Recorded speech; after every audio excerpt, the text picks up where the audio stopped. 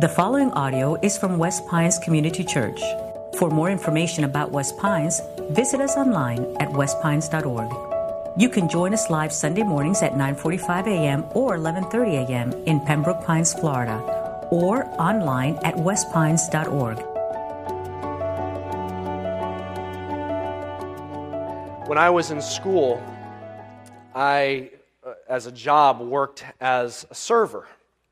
And it was a nice restaurant. I enjoyed trying to sell the things on the menu. The menu was great, and I kind of enjoyed the challenge of it. And it wasn't too bad. I liked working at the restaurant. And like most restaurants, similar to that, most nice restaurants, it had a special for the evening. And the chef would come out with the dish, and he'd bring it into the kitchen, and all the servers would gather around, and he'd put the special down that he had created, and he'd explain it to us. We'd be all writing notes down. Then we'd all taste it so we knew what it tasted like. And then it was our job to sell that special. Like, that was the challenge. We were required to go out and sell that special. And it was a great restaurant, great executive chef, and almost all of the specials that he put together were great. And I had no problems being excited to sell it. Every now and then, there was a special that all the servers are just trying to have happy faces while we're swallowing it in front of the chef. And then later we'd be like, oh my gosh, what are we going to do with this? We've got to sell this now. And remind you, as you probably know, if some of you are servers, you know that the guests, their overall happiness with the evening reflects on your livelihood at the end. So if we sell them something they don't like, okay, that hurts us. Okay, so we are all trying to figure out, what are we supposed to do? We're definitely not going to tell the chef that this is not good. I mean, he's the chef, so we're not going to say that to him. And so different servers did different things. Some of them, they literally just made up their own special. Just started saying, well, our special is, and they kind of put it together, and then they take it to the chef like, hey, this is what they want. I don't know. You figure it out. So they just make up their own special. Some would just not mention the special. I kind of felt bad doing that, so I tried to do the right thing, and I would try to sell the special. I would just try and do it in a way that there was no chance that they were going to order it. Our special this evening is a seafood ravioli. It's stuffed with pieces of seafood we found on the floor. It's got a brown sauce that was expertly made by wringing out old rags. And we recommend pairing it with a 1987 carton of milk we found in the back. Just goes with it. For some reason, no one ever got the special when I did it like that. So the chef was the one saying, okay, this is the special, this is really good, this is what I want you to sell. And we're not the expert, we're not the chef, we're just the servers. We just have to sell what he gives to us to sell. We have no say. He's the one that went to the culinary school, he's the expert on it. If he says it's good, and we have to sell it. Well, that's an interesting dynamic that happens in our culture. Our culture has set experts, like every culture, but has set experts that tell us what is good and what is not good. So, for example, there's the Academy Awards, and there's all the awards shows, especially seems like in this season, where they say, well, this actor did a good job, and this one didn't. Or this movie was great, this one we're not even nominating. Or this new album was excellent, this one's not good. Or then there's the draft day is coming, there's the NFL Combine happening, so you've got all these experts saying, well, this player is ready for the NFL, this player not ready yet, needs a lot of training, should not go, this player should play right away, and all these experts telling us what is good and what is not good. And this is true of any culture. It's just very important that we recognize that dynamic. It's extremely important that even though we are completely immersed, it's sometimes hard for us to discern our own culture because we're completely immersed in it. But if we don't understand this dynamic, that every culture sets up experts and lets them shape our thinking, lets them tell us what is good and what is not good. Well, this is really, really good. Well, this person's an all-star, this person's not. We have these experts. If we're not very careful in perceiving that dynamic in our culture, it can literally wreak havoc in our lives.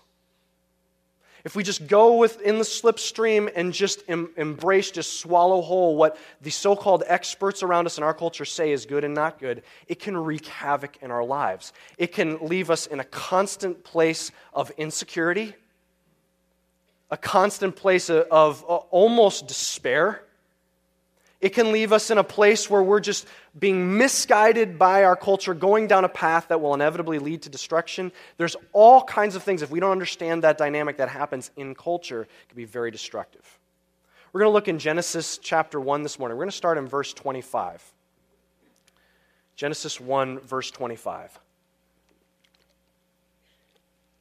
And this is the story of God creating the world. And we've been going through this the last several weeks. This is what our series is looking at in these Genesis 1 and 2, the first two chapters of the Bible, just explaining God as the creator, how he made the world. And as we see these little nuggets throughout these chapters that help us understand not only how he wired the universe, but how he wired us. And that gives us a clue to how we're supposed to function. So as we've been reading through, it presents it in Genesis 1, presents God creating the universe in 6 days. So day 1, he creates light. And day 2, he separates the water from the sky. And day 3, land appears, and then vegetation grows. And then day 4, then you have birds flying in the sky, and he creates fish in the sea. And then day 5 is where he creates animals. And that's where we're going to pick it up. So look at Genesis 1:25. It's also going to be up here on the screens. It says this: "And God made the beasts of the earth according to their kinds, and the livestock according to their kinds, and everything that creeps on the ground according to its kind." Now I want you to just read this last sentence out loud with me. Read this with me. "And God saw that it was good." Okay, so this is part of this pattern. As you're reading Genesis 1, there's a poetic sense to it. There's a pattern. It says, "And God said, let there be," and whatever he says comes to being. And then he looks at it and it describes what he sees, and then it describes how it operates, and then at the end it says, "And God saw that it was good." And then it says there was evening and there was morning and whatever day it was. This is a key part of the pattern with each day. At the end of the day, he looks at what he's made and he says, "It is good." Okay, that's day 5. Let's keep going to day 6, because what you're going to see is that we see in here as we're reading through this, the pattern changes after day 6. I'm going to read through most of this day. Look at verse 26. "Then God said, let us make man in our image, after our likeness, and let them have dominion over the fish of the sea, and over the birds of the heavens, and over the livestock, and over all the earth, and over every creeping thing that creeps on the earth." So God created man in his own image. In the image of God, he created him, male and female, he created them. And God blessed them. And God said to them, "Be fruitful and multiply and fill the earth and subdue it, and have dominion over the fish of the sea and over the birds of the heavens and over every living thing that moves on earth." And God said, "Behold, I have given you every plant yielding seed that is on the face of the earth, and every tree with seed in its fruit. You shall have them for food.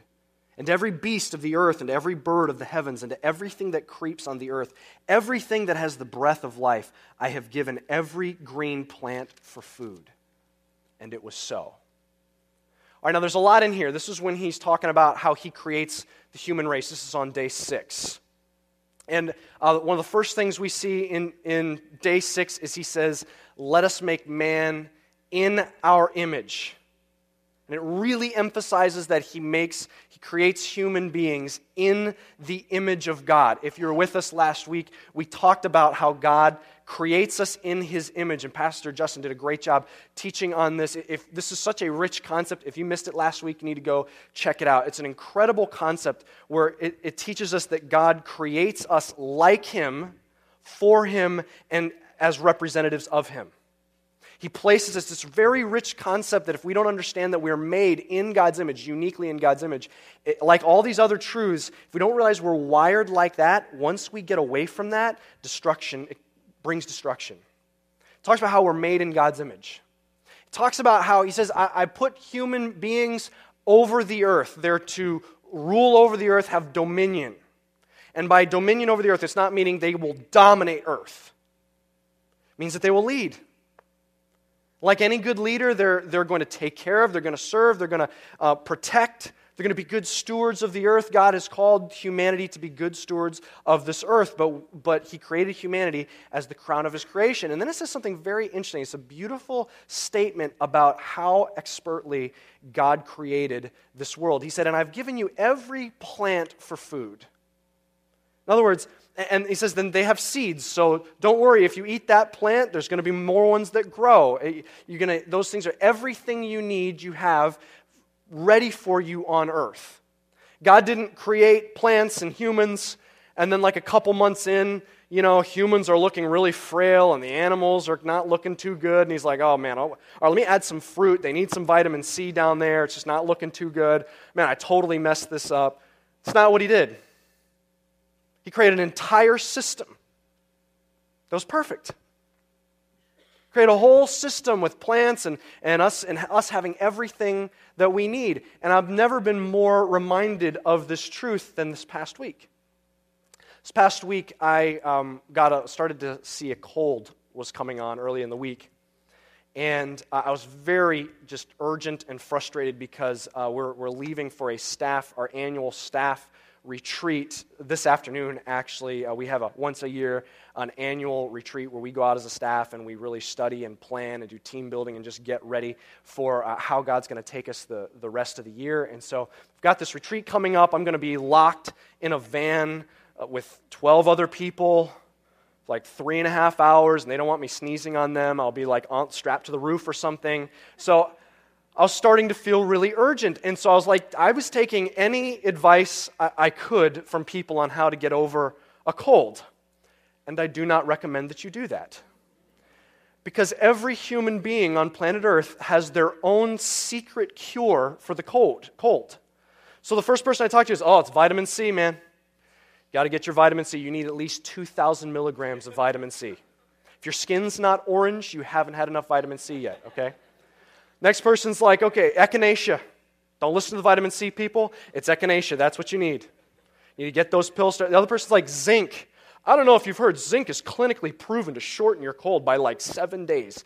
Get those zinc lozenges, like 10 in your mouth at once. There's the zinc people. Then there's the people that's like, I'll tell you what you got to do. Someone actually told me to do this. They say, here's what you do. You get honey, and then you put cinnamon in there, and then you squeeze a lemon, and then you add a tablespoon of apple cider vinegar and drink it. It'll just cure your cold. Because you're unconscious for a week, and when you wake up, you have no cold after that, okay? But then you start talking to the people that they shop a lot at Whole Foods, okay, this kind of person. And this is when it starts to get really interesting, like what you need is elderberry.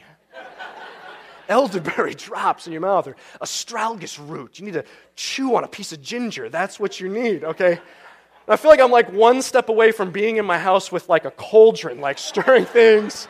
I need the left eye of a newt in here, okay? All right, so it's a very interesting week. I'm surprised I'm still standing, okay? But the reality is a lot of that stuff is probably true, and we live in an interesting time where we're learning scientifically all about the plants and the vitamins that are all in this world that God has provided for us because He created this world perfectly.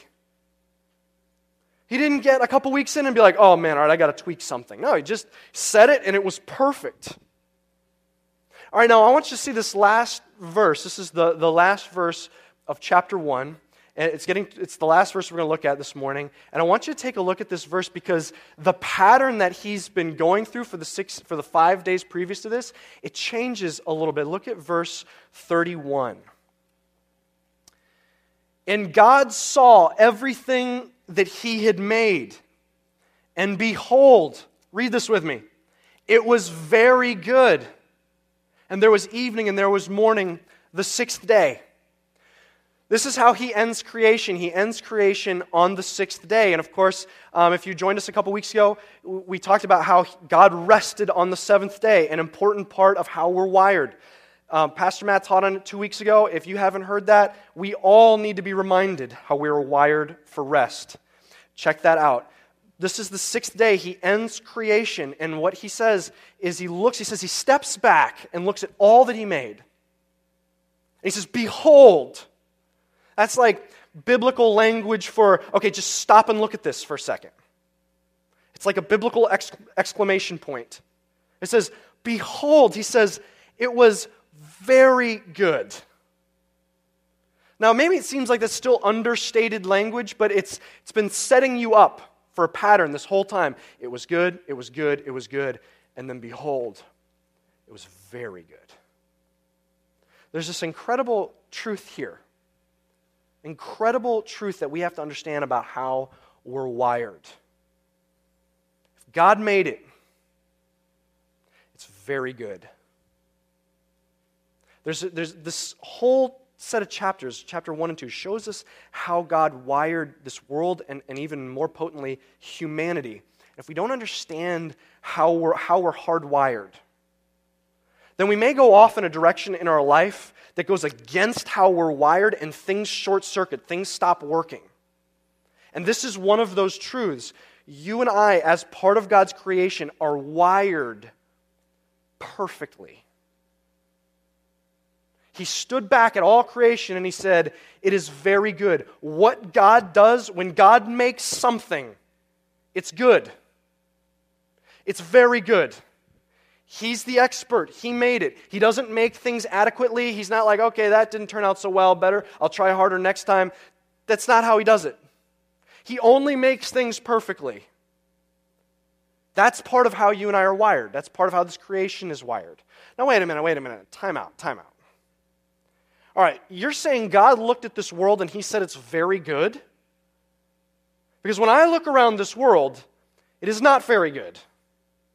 I mean, there's pain and suffering and hurt and heartache. There's evil. There's oppression. There's an animal kingdom that are at each other's throats, and then there's humanity that are at each other's throats. I mean, it's just, you can even look, man, I look at my life circumstances and it's not very good. I look at my relationships with my family and it's not very good. I look at my own health maybe. I look at my own health and it's not very good. You're telling me God stepped back and looked at it and said it's very good? I mean, that doesn't make sense. Well, now remember where we are at in the whole story. The Bible has roughly 1,200 chapters in it, cover to cover.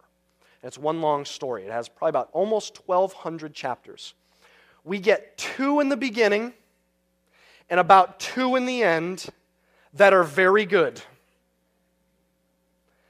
Everything else is not. We have 2 we're in the very beginning of the story. Everything God's made. He says, behold, look at it.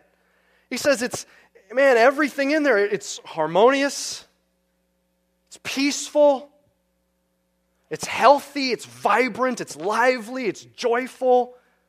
It's perfect. And in a couple weeks, we'll get to chapter 3. And what happens in chapter 3 is that Adam and Eve decide, you know what, I think I'm going to do things, let's do things our way. I know God said this, but let's try it our way. And they rebelled against God. And that rebellion, it like opened a crack, and flooding into creation was all evil and sin and rebellion against God. And it says, by the time we get to the end of chapter 3, it says, everything at that point on was under a curse. Even the ground. So now we've got things happening. We've got like earthquakes and tornadoes, and we've got hurricanes. I mean, even the ground is cursed. I mean, even this universe is trying to pull itself apart. It's under a curse. And you say, man, God's okay leaving it like that? No, absolutely not. That's what the whole story's about. He started it was very good, and then he sees, okay, it's going against how I planned for this to work. And so he says, so I've got to have a plan. And he looks and he sees that he looks down at the evil, and where's the evil? It's even in our hearts. Our default mode is not godliness. Our default mode is selfishness. It's pride. It's lust. It's greed. It's envy. I mean, left unchecked, that's our default. And so God has a choice. Okay, I can even just wipe out all that's evil, which would include us. Or I can step in and try and redeem them from the inside out. And so what he did, he spends the entire, if you read the story, the entire Old Testament, it's pointing towards one person who will come, who will save all of creation. And then the New Testament's all about the person who came, Jesus Christ. And he's the Son of God. God sends him down. He sends him into this tiny galaxy, into this minuscule little solar system, onto this rather small planet that orbits a very small sun, and there's these tiny little beings called humans that run around on this tiny little planet. And the Son of God became like one of those little humans. And he walked around with them, and he lived a perfect life, and yet he surrendered his life to die on a cross. And God said, I will count that innocent life, since it's the Son of God, I will let that count as punishment for all of your sin. And Jesus died on the cross, and on the third day he rose again from the dead, saying, okay, death is defeated, evil is defeated.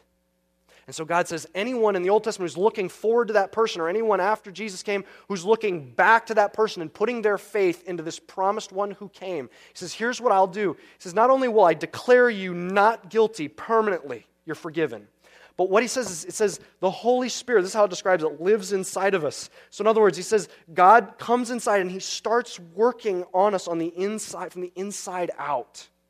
Well, that's weird. Do I feel something weird when God comes inside my body? Well, here's what you start to notice. You start to notice your desires change. I no longer want to do those things I used to do. You know what the unbelievable dynamic that's happening? He's cleansing you from the inside out, and he's got you on pace. He's transforming you little by little through the rest of your life till one day you are glorified, you're sanctified is the biblical word. In other words, you're back to being very good one day. And one day, at the end of all, Jesus is going to return. And he says what God's going to do is he's going to take all of his people, he's going to recreate earth, and he's going to have everything perfected. Everything's going to be very good again, including us from the inside out. And we're going to spend eternity with God. See, that's the story. We get a little 2-chapter glimpse of it in the beginning. When God made it, it was very good. And right now, he's in the process of bringing creation back to being very good, and we're joining him in that process of trying to bring things back to being very good, knowing that one day he'll finally do that. But here's the truth. The truth is, when God makes something, he makes it very good. That's the only way God does it. That means you are wired perfectly. And the implications of this truth are absolutely monumental. They can radically change our life. You know, at our church, we talk a lot about wanting to be followers of Jesus in the way that Jesus described them. We use the original term mathetes. We want to become mathetes, true followers of Jesus. And one of the ways that we become true followers of Jesus is that we're perpetually awestruck by God. And one of the ways we are awed by God is when we realize that the only things that God makes, he makes very good. Let me give you 3 implications of the fact that we're wired perfectly this morning. Let me give you 3 of them. The first one is this. What he said is perfect. Remember, if God is the creator, that means he's the expert. So to put it back into restaurant terms, it's not just one chef among many saying this is good food. It would be the equivalent of the person who invented eating, who invented cuisine, restaurants, food in general, saying that's good. Okay, that person has authority to say it's very good. In fact, he literally did create everything. God is the expert. So here's the question. Whose opinion of what's very good do we listen to? Whose opinion? Do we just get slipstreamed into our culture and just, well, if our culture says it's good, then it's good. If culture says this is what's true, then it's true. If culture says this is what right and wrong is, then it's good. But here's what the Bible says. The Bible says all of what God said is true. The way God told us how to live, the way he told us how he wired humanity. Check out this psalm. It's Psalm 119, 89, and 90. Check this out. Go ahead and bring it up. Listen to this psalm. He says, forever. Do you notice it doesn't just say, hey, way back when you first said it was true. He says, forever, O Lord, your word is firmly fixed in the heavens. Your faithfulness endures to all, what's that word? All generations. Your faithfulness is not just true to like a really religious grandparent generation. Your faithfulness is true to all generations. You have established the earth and it stands fast. Do you realize what that's saying? It's saying everything you said as far as how we're supposed to live, how we're to handle our relationships, how we're to handle our sexuality, how we're to handle our lives, how we're to handle our worship, how we're to handle our families, our friendships, our time, our resources, our money, our talents, how we're supposed to handle everything, how God said it is perfect. It's not outdated. It stands true forever, for all generations. It stands true. Yeah, but man, there's experts in our generation who say, man, you read the Bible, that's just an outdated book. I mean, I can't believe you still believe what that book some parts are 3,500 years old. You believe that book? Well, here's the alternative. The alternative is we beat our chests as the first generation that has it all figured out. Well, we've figured it out. I mean, all those idiots before us didn't know what they were talking about, but we have now figured out how we're supposed to handle life and all parts of our life. We've figured it out. I mean, isn't that unbelievably naive and arrogant? Isn't it far more logical to say, let me find truths that have, when used correctly, throughout history have breathed life and hope and salvation to people all over the globe? Throughout history.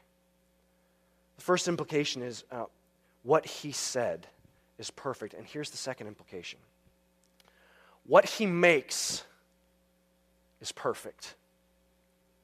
What he said is perfect, and what he makes is perfect. If this is true, he looks back on creation and he says it is very good. That means what he makes is perfect. I want to camp on this one for a second.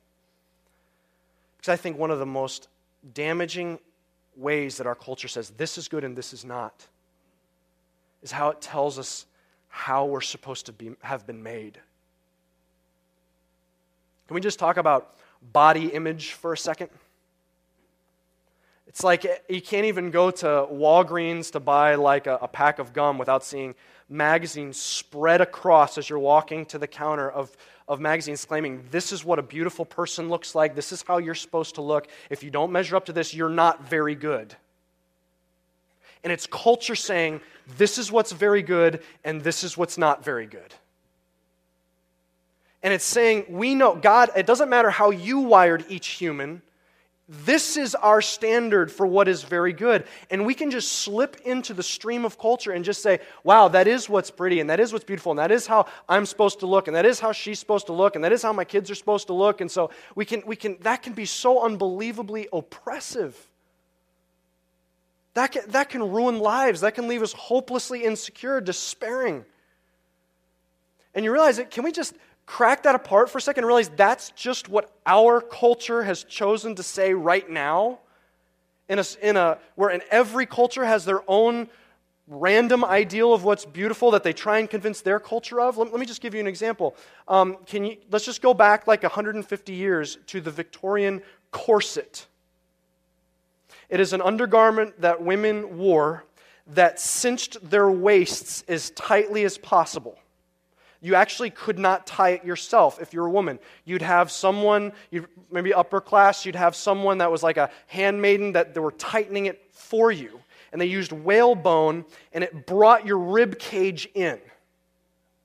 So to the point that it was not uncommon as they're tightening these corsets that women are breaking ribs and that their organs are getting displaced as they're tightening. You maybe can think in that time period, they talk about how these women are always fainting and swooning. It's not because they're just really delicate people. It's because they literally can't breathe in all the way. Here, I want to show you. This is an actual photograph of a woman in a corset. Here, go. There's one more. I want to show you this next one. Check out this one. There's another picture up there. Look at that. That culture thought that was beautiful. And to great harm, they would do this to their bodies with a corset. Because they said, this is beautiful. And they're all like, well, that's beautiful, so we all got to look like this. Okay, that's just previously in our culture. Let's go a little bit around the world. Go ahead and bring up the next one. This is the Malawi culture in West Africa. And in their culture, what's beautiful is teeth chiseling. And so the women in their culture shape their teeth down to a point, and through files and chipping they shape them, the top and bottom, to a point. And in that culture, that's their ideal. So just to kind of get ourselves into this idea, that means if we took a picture of like a Colgate ad with someone from our culture with like what we think is perfect, straight, white teeth, they'd be like, what's with the weird flat teeth that person has? Be totally bizarre and ugly to them. Okay, look at that. You might have seen a picture like this before. This is in Thailand. Go to the next picture. You may have seen this before. In this culture, they put on these rings onto their neck to elongate their necks. And that's in their culture. That's beautiful. I'm not saying that to make fun of that in any way. I'm just wanting to show you that beauty is subjective, not universal. All right, I want to show you this last picture. Before I bring it up, don't bring it up yet. Okay. This is from, they found this archaeologically. This is from some South American tribes that they believed that having an elongated head was beautiful. So they would take their babies when their head is soft and they would shape their heads so they look elongated. Okay? And they know that they did this because they found the instruments and they found archaeological evidence of it. Check out this picture. In that culture, that was beautiful. That's what they said is beautiful. For that culture, all around the world, right now, there's all different definitions of what's beautiful. Can we just demythologize our concept of beauty for a second? It's not universal. It's not set in stone. It's not what has to be. It's what our cultural experts are saying, that is very good. You say, man, I can't believe those cultures, they went through such pain in their bodies to look like their ideal. Maybe that's not so different from our culture. Christian, you've been made perfectly. He wired you the way He wired you. That is how He wanted you to look. With your DNA and your personality and your body type and everything about you, that is how He wired you. That is how He wanted you. He doesn't make second-rate things. He wires perfectly. Can we just kind of like unlock the cage and walk out of the cage of saying, I have got to make myself look like what some expert at some magazine sale company says I should look like, which, by the way, those pictures that on the front covers of the magazines, that's not actually what that person looked like when they took the picture. They've since reshaped their bodies, literally. They've since washed out all the wrinkles and touched up their skin. That's actually a fictional picture that you're seeing. And it's being held up, and so many men and women are under this oppression of I've got to look like that. And it can weigh down. I've got to look like this, and it can be any category, but I just want to hang on body image for a second. Because God wired you perfectly. Ladies, especially, walk out of that oppression. You need to look like how God designed you to look. Men, what is our expectation of the woman in our life? Is it our expectation, okay, this is what the culture says you should look like that? Parents, what are we passing down? What chains are we placing on our kids? We're raising up daughters, mothers saying, hey, you need to look like this. You can't look like that. You've got to look like this. You've got to try harder. You've got to try these clothes.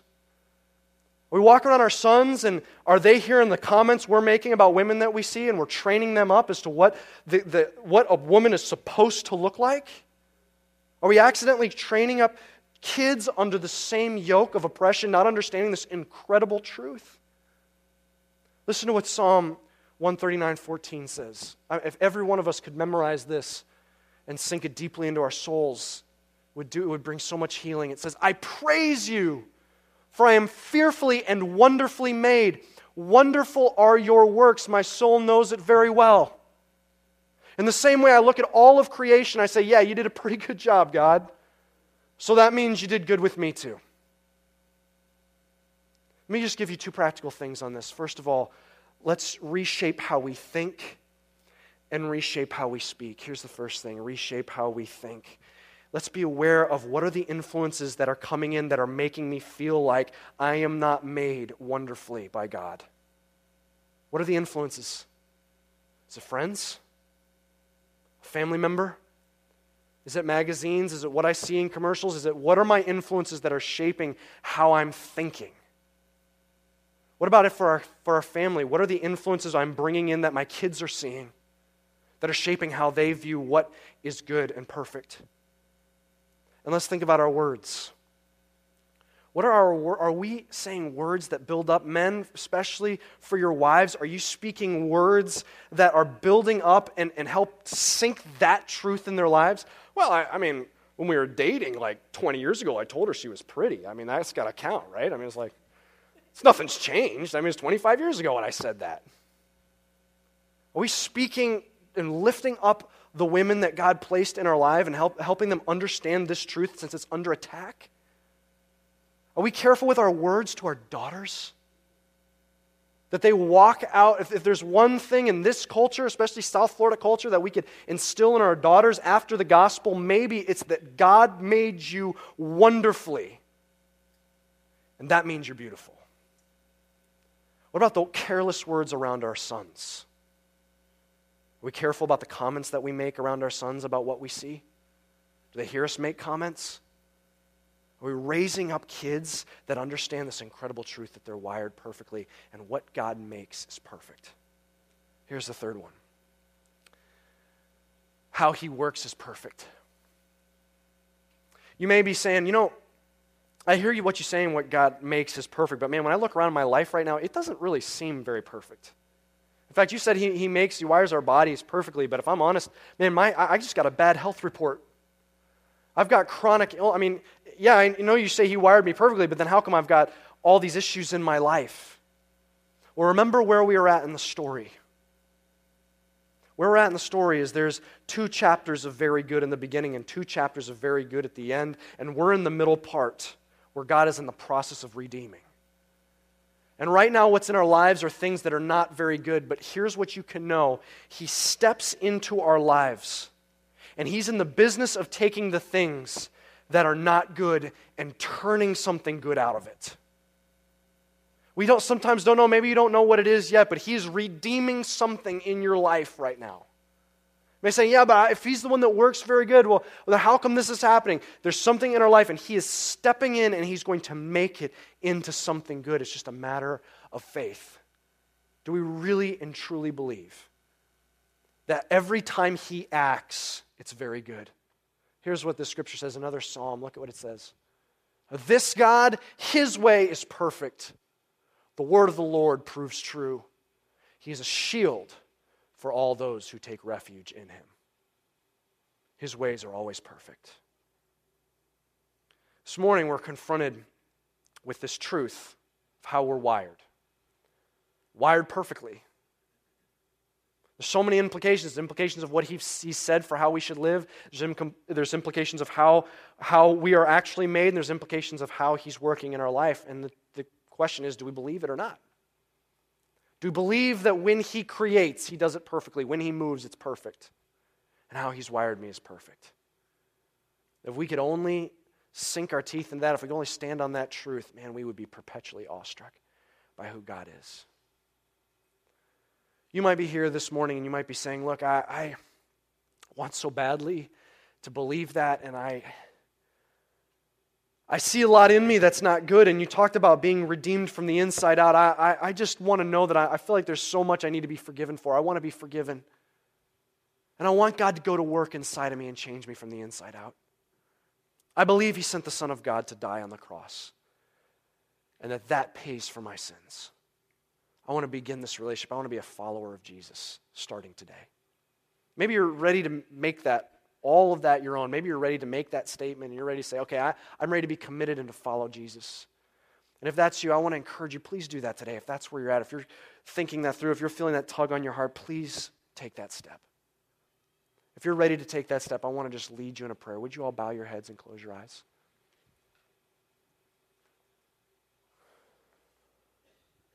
Is that you? Are you wrestling with that this morning?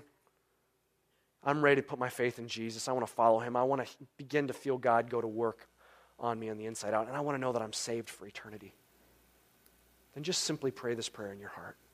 Just between you and God, just pray this: God, thank you for this great plan that you sent your Son to die on the cross to pay for my sins. Thank you for the great sacrifice that was. I believe that he rose again from the dead, conquering death and conquering my sin. I ask, God, that you would send your Spirit to start working on me on the inside. I want to follow you. In Jesus' name, amen. Thank you for listening. For more resources and to check out other teaching series, please visit our website at westpines.org. If you would like to speak with someone about beginning a relationship with Jesus or ask any questions you have about this teaching, please call us at 954-432-0321. Or you can email us at podcast@westpines.org.